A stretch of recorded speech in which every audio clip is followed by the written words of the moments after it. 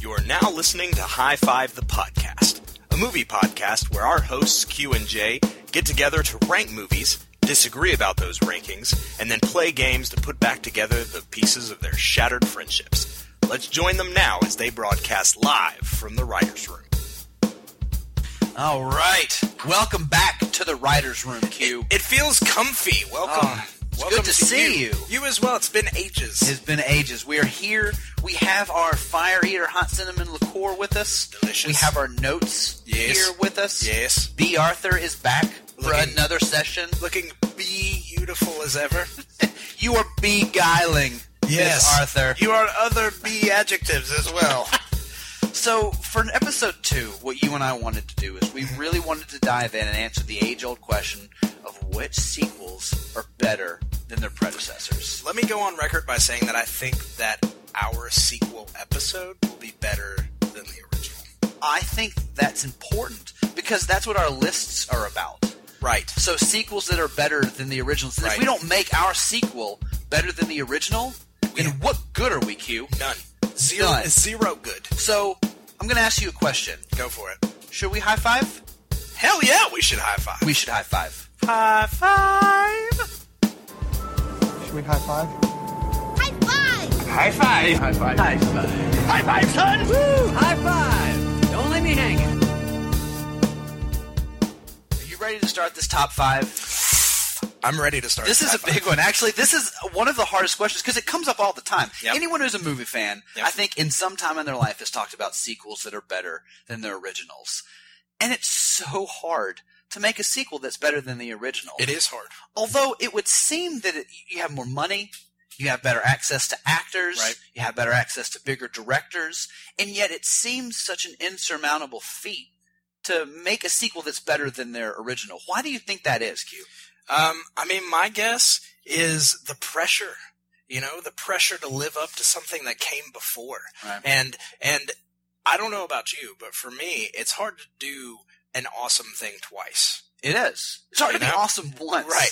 So to be awesome twice is huge. And for me, most of the time when I'm awesome once, it's completely by accident. Right. So it is the accident for when you were awesome. Right. So to try to figure out how I was awesome and then recreate that, don't even think about it. Not even a chance. And, you know, last week we talked about directorial debuts. Yep. So these don't necessarily have to be sequels made by the same director. They're just part of a series of films. Sure. Now, before we dive into my list, and I've got a good one. Okay. So you should be scared. Me too. I am terrified. You should be. But let's lay some ground rules because these always come up. Yeah.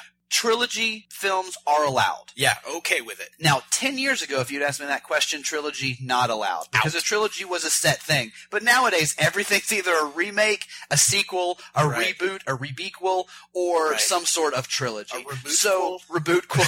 So if we have to eliminate trilogies, then pretty much any movie that's ever been made is out. So that is absolutely true. For this, we're just talking about movies that followed an original film that are better than that original film, whether that means financially, directorially, acting, story, whatever. So I've got a good list. I'm sure that you do as well, and I want to dive right in. All right. Number 5. Are you ready? Yes. You ready for number 5? I am waiting with bated breath. Good. Well, I'm going to make you wait a little bit longer because before number 5, there are some honorable mentions, and I want to hear yours as well. Because there were a couple that didn't make my list. All right. And actually, one of them we mentioned in our last episode. All right. One of my honorable mentions, Dawn of the Dead. Yeah. Such a good fantastic sequel. movie. Now, when you hear the rest of my list, you'll understand why I didn't make the top 5, but it's so good. Sure. Another one that I put on here, Spider-Man 2. Yeah. Doc Ock, one of the better superhero sequels ever made. But definitely not Spider-Man 3. No, definitely not.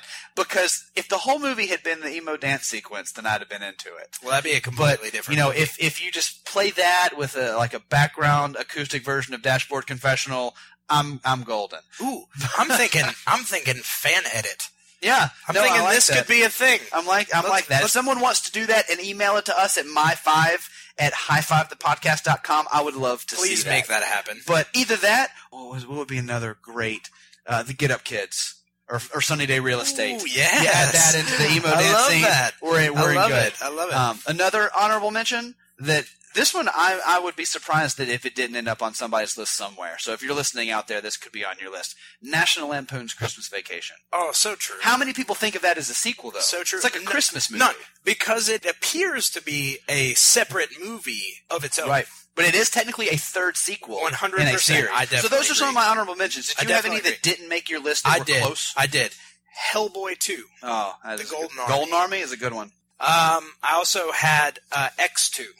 Okay, yeah. X-Men 2. X-Men United. Okay. But mainly, I started to realize that when trying to make my list, apparently every movie today is a superhero movie. Everyone. And especially when you're talking about sequels, you run into a whole bunch of superhero movies. And I didn't want my entire list to be made up of superhero movies. There aren't enough good sequels to be made up of superhero movies. So I purposefully knocked those off of my list. That's acceptable. So speaking of lists, you want to hear my 5? Yeah, please. Okay. Please. Number 5. Yep. Star Trek II: The Wrath of Khan. Oh. Khan! You have to have it in there. Obviously, the follow-up to Star Trek: the motion picture. Yep. So Star Trek II: The Wrath of Khan. Sure. Also about Khan's colon. Yes. It wasn't about that, guys. No, it wasn't. But in my head, that would have made it interesting. But it could have been. It could have been. So, I mean, this is a fantastic sequel. I am not the biggest Star Trek guy in the world, but I have to acknowledge when a sequel does the right things.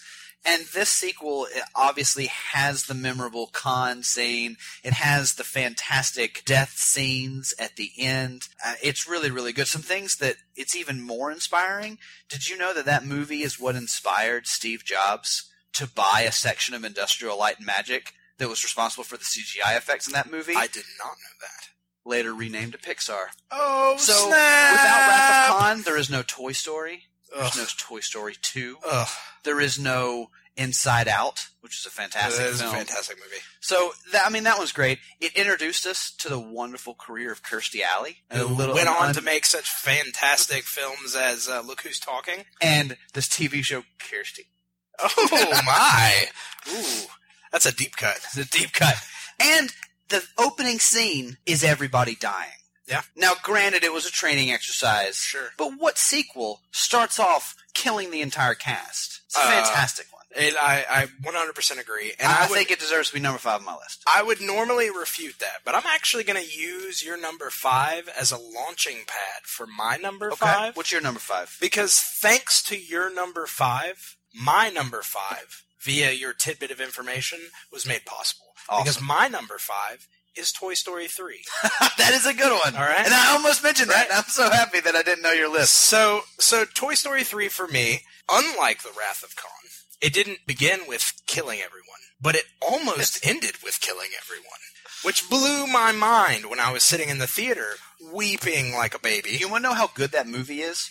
When I watched it the first time and the scene came where they were holding hands and they were going down into the fiery pit of doom, I sat to myself and I was like, yeah, I'm okay with this. Yeah. I was actually okay with it ending like that because of how good that film was. Let me tell you a little story about Toy Story 3. Tell me stories.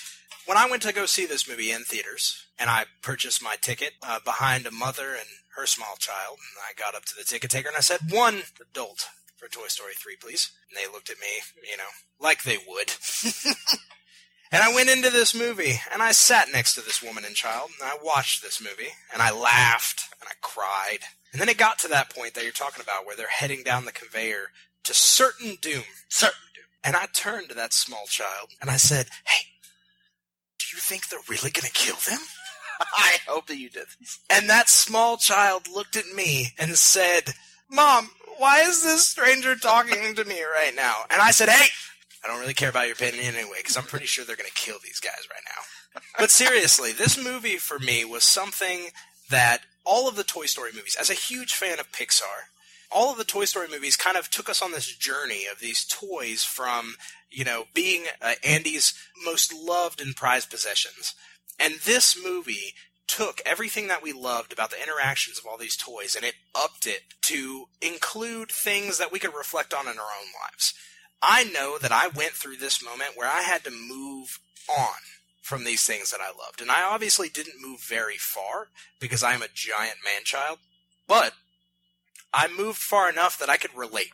And this movie hit home like no other. It really showed me what a well-written script about characters that you love that can really finish a story in what I think is one of the most poetic ways ever done. It brought the entire journey of these toys from being Andy's favorite toys as a child to him having to move on and pass them to another child when he went off to college. And it absolutely blew me away that these animated characters could captivate me as much as any actual physical actor ever. And so that is why it wholeheartedly earns a place at my top 5.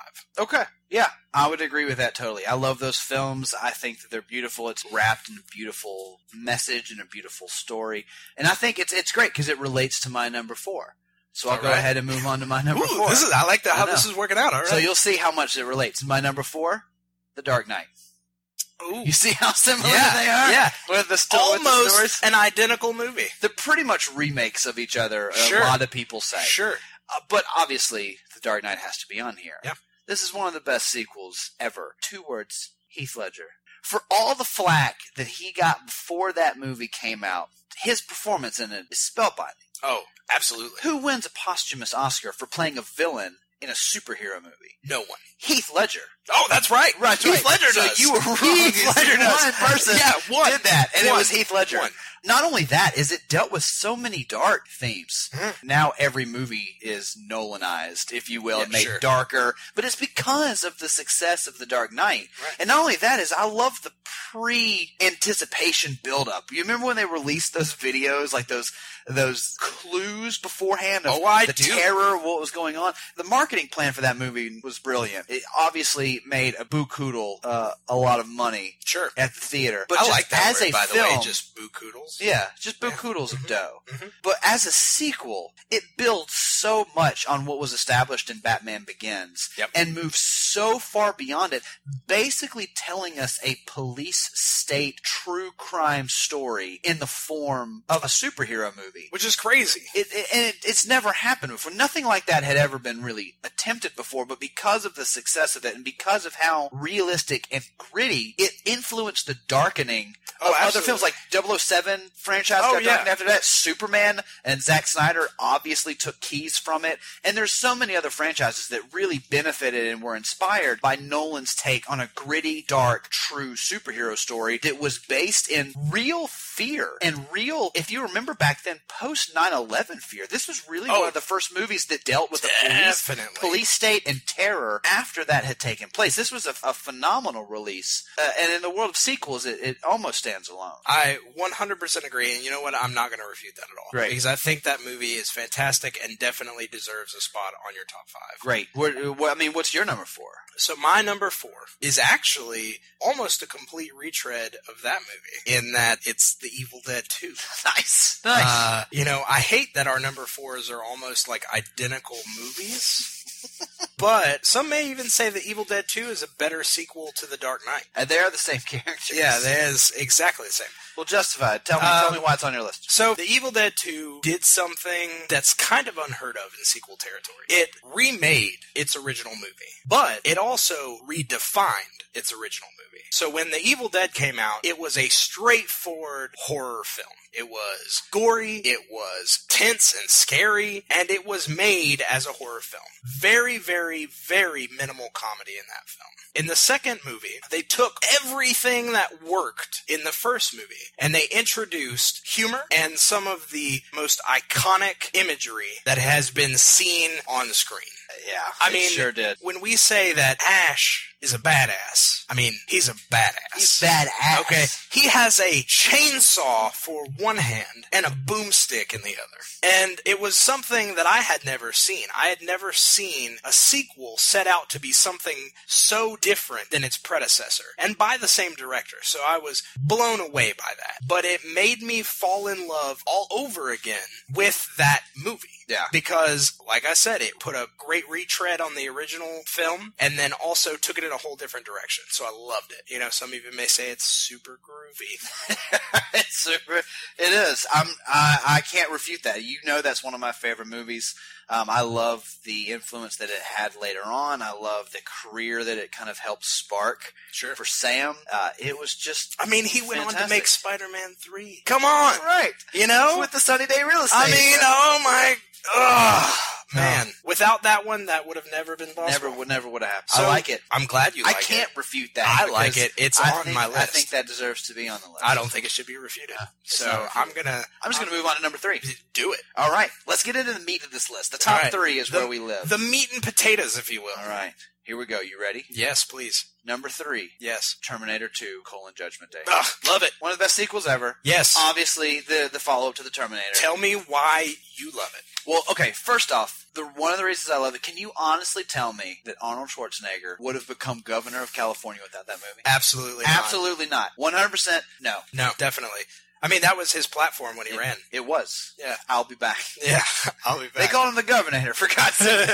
Come on. They won a special effects Oscar. Yep. For an action movie. Fantastic. And then that chase scene. Oh my goodness, that chase scene. Now, we could have an entire episode of me talking about how angry I was at the marketing campaign that gave away that Arnold Schwarzenegger was the good guy in that film. Yep. Because the first half of that movie is edited in a way that's so beautiful to keep it a secret and to trick you with who the actual villain is, that they gave it away before the film came out, and it angered me. But taking that aside, one of the best sequels of all time. There's no way that it can be refuted that it's better, that it's not better than the original. I agree, and I'm going to go ahead and say, in line with what you're saying, it actually just dawned on me as I'm listening to you. That movie is another movie that its sequel kind of reinvented itself. Sort of. You know what I mean? The first Terminator movie was kind of a straightforward, almost horror film. Bit. You know what I mean? It was a high concept sci-fi movie. It was, indeed. But with its sequel, it kind of changed the entire dynamic of the direction that the series would continue to go. So I'm not going to refute that. I'm going to agree with it, and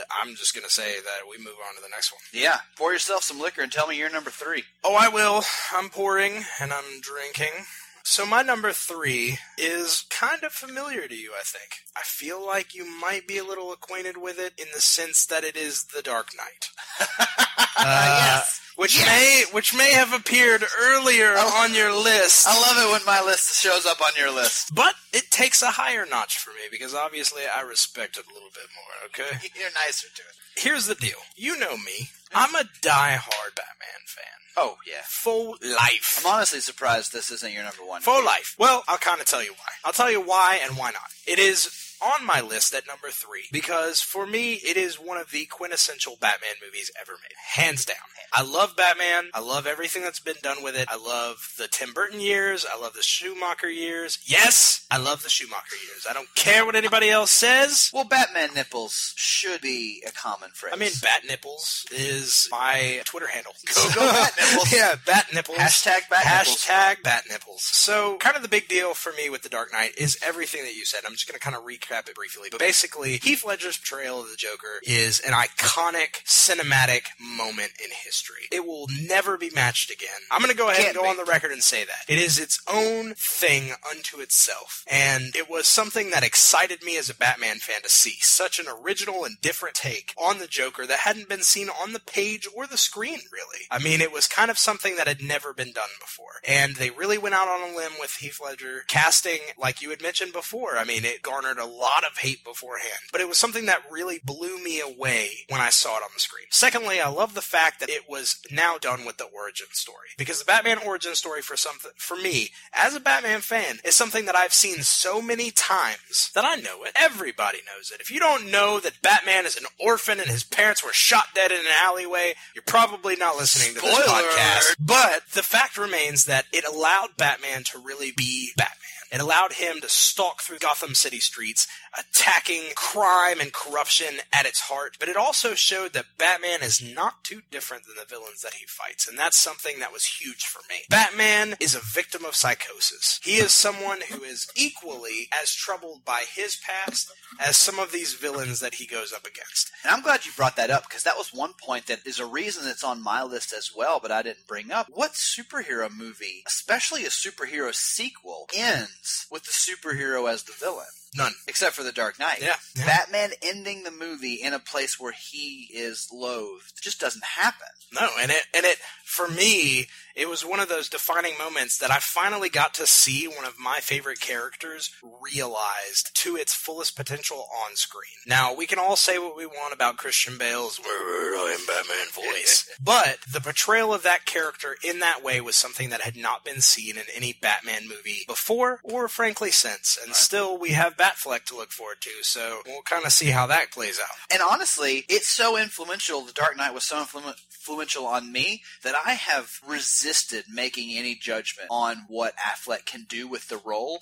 because of how impressed and surprised I was by Heath Ledger. I'll be honest, I was one of the naysayers. Yeah. With Heath Ledger, before that movie came out, I was a huge naysayer, and I ranted about it, and I made fun of him, and I was like, oh, he's on, 10 Things I Hate About You, me. And when that movie came out, I was proven so wrong that now I can't make any prejudgment about a casting decision until I see the performance. Yeah. And that is 100% influenced by that movie. Oh, absolutely. Let it speak for itself. And speaking for yourselves, please tell me what your next pick is. Oh, okay. Well, my number 2 is definitely a part 2, because from my sequels. Okay. The Godfather Part 2. I mean, you gotta have it on there. It's one of the most beautiful films in cinematic history. Sure. It took a movie that is so iconic in The Godfather, and the portrayals of that family, the Corleone family, and Al Pacino's performance, and Marlon Brando's performance, and then it told 2 parallel stories between Michael and Vito, and you get to introduce Robert De Niro. Sure. You get to introduce the larger cast of characters in the family. You get to see how their empire was built. You get to see how their empire is sustained. It's almost a perfect film from beginning to end, in my opinion. And while, yes, it can be argued whether or not it's technically better than the original, I like it better than the original. I think it is a bigger feat of a film. Now, when we talk about Godfather 3, we won't be talking about Godfather 3. Sure. But Godfather 2 as a sequel, far superior, and the amount of influence and the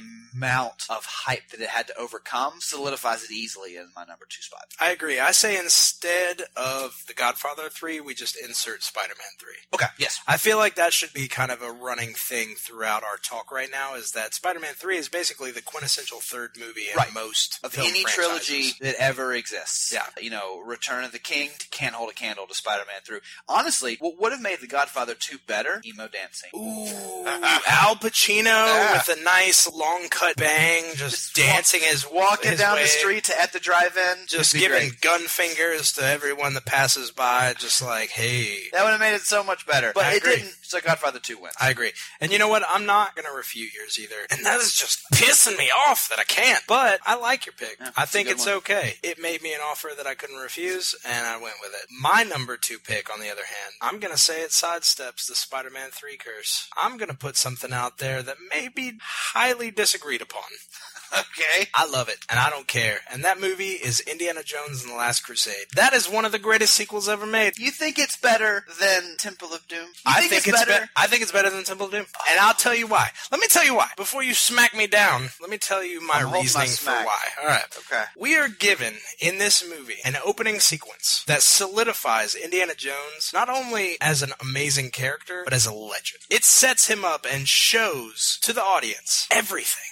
It gives us why he hates snakes. It even tells us why Harrison Ford has that crazy handsome scar on his chin.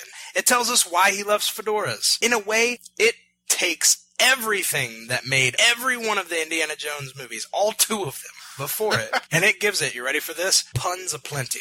Here we go. It ups it with sidecars full of charm, whip-smart humor, and death-defying action. Death-defying, because it's the Holy Grail. All right, so.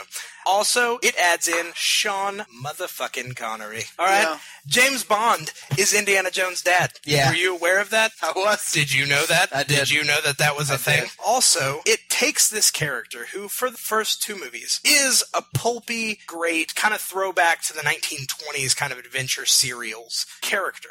And it really defines his character. I feel like it gives his character that legendary status. It takes something that began as a nice adventure-going archaeologist teacher and turns it into something that is mythic. And for me, for a movie to do that, it definitely takes everything that came before and elevates it. And that's what earns it the number 2 spot on my list. I was going to refute you. You convinced me. All right. Mainly because you used the phrase whip smart. Thank you. That was what did it for me. I was gonna knock you down a couple pegs, but you used that phrase, and you swayed me. I'll be honest, you swayed me into agreeing. Good. Because, I mean, the first one is so good. It is. It has the melting face. It is. It's got the It nice... is.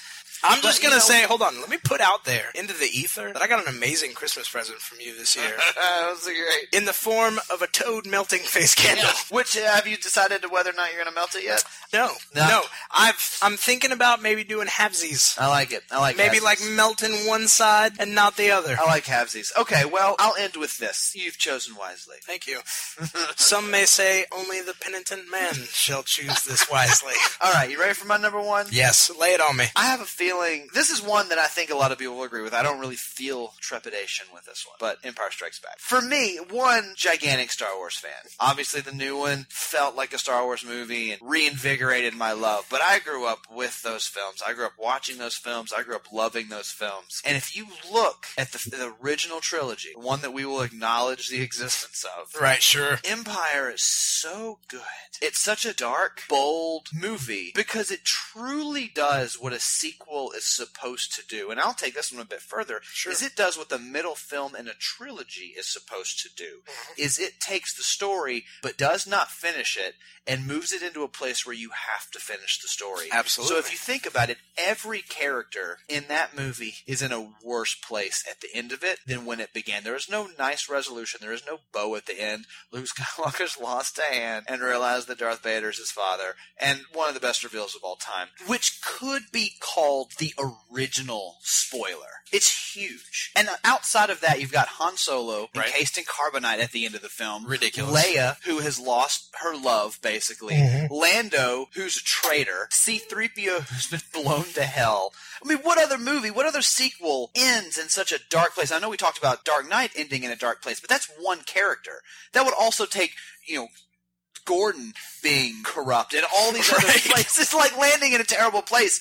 And it's just thematically, story structure-wise, acting-wise, Empire just overshadows everything, in my opinion. I definitely think it is the best sequel of all time. But you also have a number 1 on your list. So, we might have a discussion on our hands. Yeah, to be honest, I mean, I'm kind of hesitant to say my number 1 now. Because you don't think it's good enough? Yeah, because my number 1 is also Empire Strikes Back. High five! So, I mean, Yes! I cannot refute it in the sense that I agree with you wholeheartedly. It is the best sequel ever made in the history of cinema. Boba Fett. Yoda. Yoda. And the Al Yankovic song. Yeah. Inspired by I mean, come on. Oh, come on. I mean, and Luke, I am your father. You're my father? Holy crap.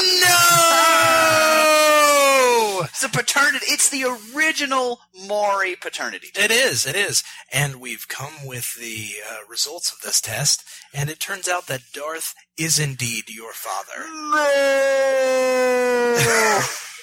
I mean, for me, it was one of those, it shaped my childhood. Oh, I'm not gonna lie. Yoda's explanation of the Force, that it surrounds and binds us, is something that still rings true in my head, that I still attempt to use the Force to this day. And one day, everyone's gonna be shocked because I'm gonna make something move. And Hopefully it's it's gonna a be because box. of the Force. I hope so. I mean, maybe it's the listenership to this podcast. I'm gonna do it using the Force. I would hope so. And, to follow up with what you were saying, yeah, it shaped so much of my childhood. It was so great. But that explanation of the Force was so great. And then when the new trilogy, the prequels, came out, and they tried to scientifically explain it. Oh, no. I was so angry about that. But Empire Strikes Back was so good in its definition that it still upheld itself to me as canon outside of the scientific explanation. I 100% agree. And on top of that, I mean, spoiler alert for The Force Awakens. They go back to that. They go back to Which made it better. And they were like, no more midichlorians and how many Nonsense. are in your system, and that's what makes More you like powerful. The Force. Metaborians. It was like, you're mother effing space wizards. You're space wizards. Space wizards. Love it. I love that our number ones were the same. And I agree. And I just want to throw in there, too, the other things that made it great. Billy D. What? I mean, come on. Lando Calrissian? Are you kidding me? Also, I love you. I know. That is carbonite cool. That is so amazingly awesome that it stuck with me. I have a tattoo on my skin. I have inked myself In your skin. permanently for that line. It's just mind-blowing. Yoda, tiny, green, fragile Yoda, lifting an X-Wing out of the swamp? Are you kidding me? How'd you do that, Frank Oz? I'm telling you, it showed me the power of the Force. The Force was on display for the first time. In the first movie, they talked about the Force, and you saw Obi-Wan Kenobi's mind tricks, and you were like, oh, that's cool. That's a cool little parlor trick. Right. But Space orb. Yeah, but you saw Yoda lift an X-Wing out of a swamp using the Force. It blew my mind. As a child, it captivated me that there was this thing out there, this Force, that could create such immense power out of some tiny, green, shriveled, raisin-like figure. It was amazing to me. And 2 words, practical effects. Come on. I mean, seriously, I'm love glad that we agree on this. It makes me very happy. All right, I've got top 5, starting with Toy Story 3, number 4, Evil Dead 2, number 3, The Dark Knight, number 2, Indiana Jones and the Last Crusade, and number 1, The Empire Strikes Back. That's such a good list. I'm going to respond by giving you my 5. Yeah, because please, bring it on. I don't think we can compete. I just think we have to coalesce. I agree. Number 5, Star Trek II, The Wrath of Khan. Yes, Khan! Number 4, The Dark Knight. Number 3, Terminator 2, Judgment Day. Number 2, The Godfather, Part 2. And number 1, The Empire Strikes Back. The Empire Strikes Back. I'm glad that the Force brought us together. It brought us together. On that number 1 choice. I love it. And now, as I can see, it looks like our Fire Eater is more than halfway empty. Mm-hmm. So now, it's time for a message from our sponsors. Bring it! Hey, have you ever wanted to belong to a fan club, but you didn't know which one? There are too many fan clubs. So join the club for too many fan clubs. You like fan clubs? You want to be part of fan clubs? You love fan clubs? Be a fan of the fan clubs. Well, originally, I was only in one fan club, but then I joined too many fan clubs, and it was like I had my choice of fan clubs. Yeah, I also became one of many fan club members, and now I'm just too overwhelmed to even think straight. I love fan clubs. I hate fan clubs. Too many fan clubs. Come on down. You remember, we're in the old building that the mall used to be in, next to the thing that used to be a Shoney's. The one where they shot the president. Not that president, the other president. The one that's not so cool. You know, because there's a fan club for that. Yeah, too many fan clubs. McJiminy Star Wars Impersonators. We can do all your favorite voices. Welcome to the Force, you will. I'm Chewbacca. Roar! Hey, I'm Han Solo. I'm too cool to do this advertisement. McJiminy Star Wars Impersonators. You need a Leia for your party? You need a Luke for your luau? You need a Vader for your vivisection? Because we'll do Star Wars things all up in it. We're out of this world.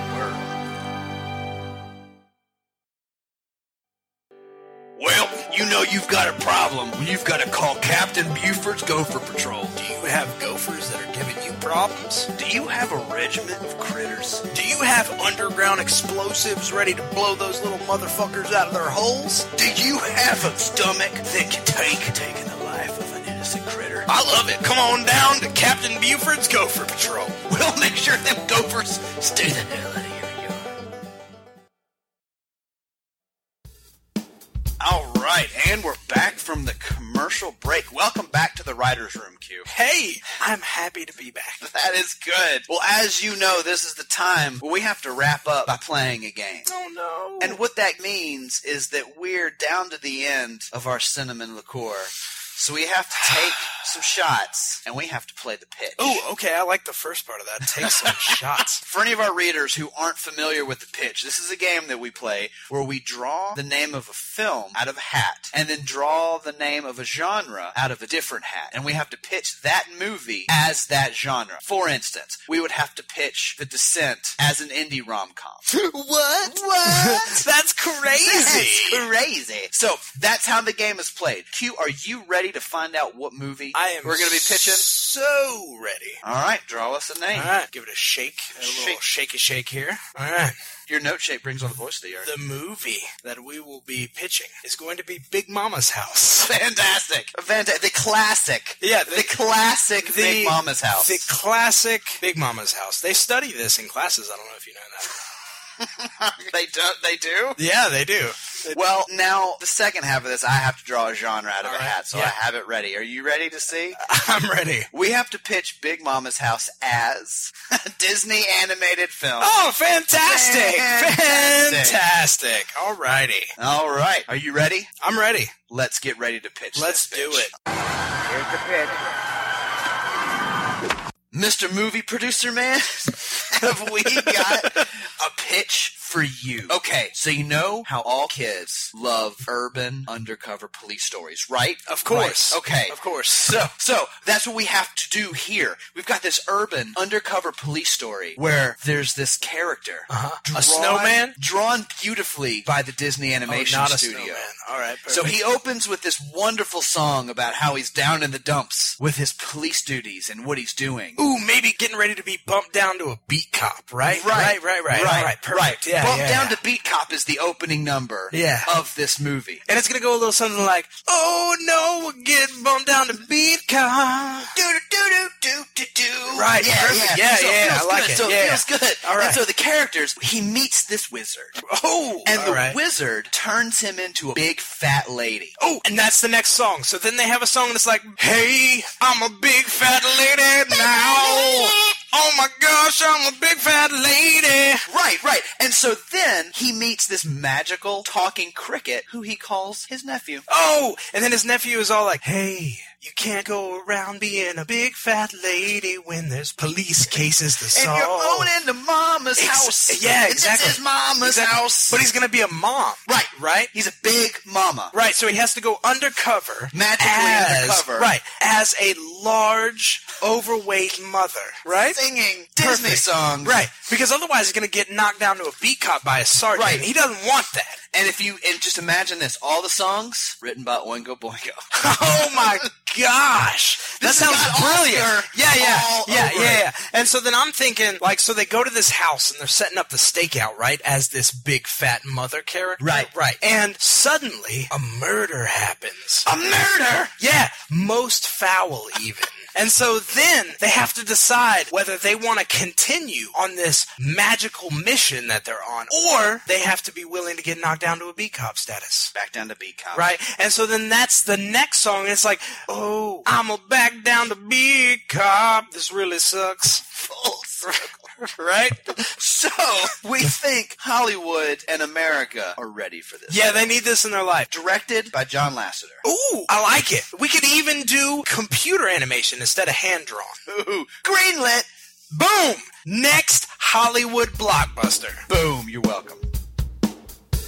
And sadly, that brings us to the end of this week's High Five. As always, thanks to my co-host Jay, and to you, the High Fivers out there. We'll be back in 2 weeks with another list, but in the meantime, be sure to email us any of your lists or questions to my5@highfivethepodcast.com. And as they say in the movies, that's a wrap. And that's a wrap, everybody. Cut, Casper. That's a wrap. Cut! Print it! What happened to the next reel? Cut! Okay, that's a print. Okay, cut. That's a wrap. That's a wrap, people. Now let's get the hell out of here. Psst. Hey, you made it to the end of the podcast. And guess what? There's a little something at the end of the credits. And for those of you that didn't make it, Go 5 yourself. Coming this fall. You've seen Foursquare. You've seen Ring Around the Rosie. But you haven't seen Hopscotch, the movie. It's not your mother's double Dutch. It's your father's Hopscotch. One man sets out on a quest to hop the scotch. All of it. The movie. You've never seen it like this before. You'll be jumping out of your seat. You'll be terrified with the level of hop and or scotch. Coming this fall. Rated R for graphic nudity and some teen partying. Yeah. Hopscotch, the movie. Yeah, you should hire us, McJimmy's. Come on down to Barb and Tammy's Bait and Tackle Bonanza and Treasury. Do you need bait? Do you need tackle? Do you need us to take care of your money? It's two ladies, Barb and Tammy, and they've got bait and tackle. And we'll keep your coin safe. It's a bonanza. And it's baitful. Barb is the loud, outspoken lady of the ladies. And Tammy is the captain of the treasury. She likes Golden Girls in 60 Minutes. Obviously. Come on down to Barb and Tammy's Bait and Tackle Bonanza and Treasury. And keep your dollars safe while fishing for new money. Hey, do you need your nipples repaired? How about some signs? Come on down to Tad Swine's Nipple Repair and Signs. You know, you're standing too close to the stove sometimes, and your nipples go, woo! Have you ever had a nipple ring and that thing just gets yanked on out of there? Well, Tad Swine's Nipple Repair and Signs is the place for you. I'm Tad Swines, and I give my guarantee that your nipple will be as good as new, or I give you my double nipple guarantee. And I'm not Tad Swine, but I'll tell you what, I'll make a side in showing you the way to Tad Swine's. You need signs for your nipples? What about nipples for your signs? How about signs on your nipples? How about swines on your bipples? How about, yeah. Come on down to Tad Swine's. That's me, Nipple Repair and Signs. Tad Swine's, also still not me.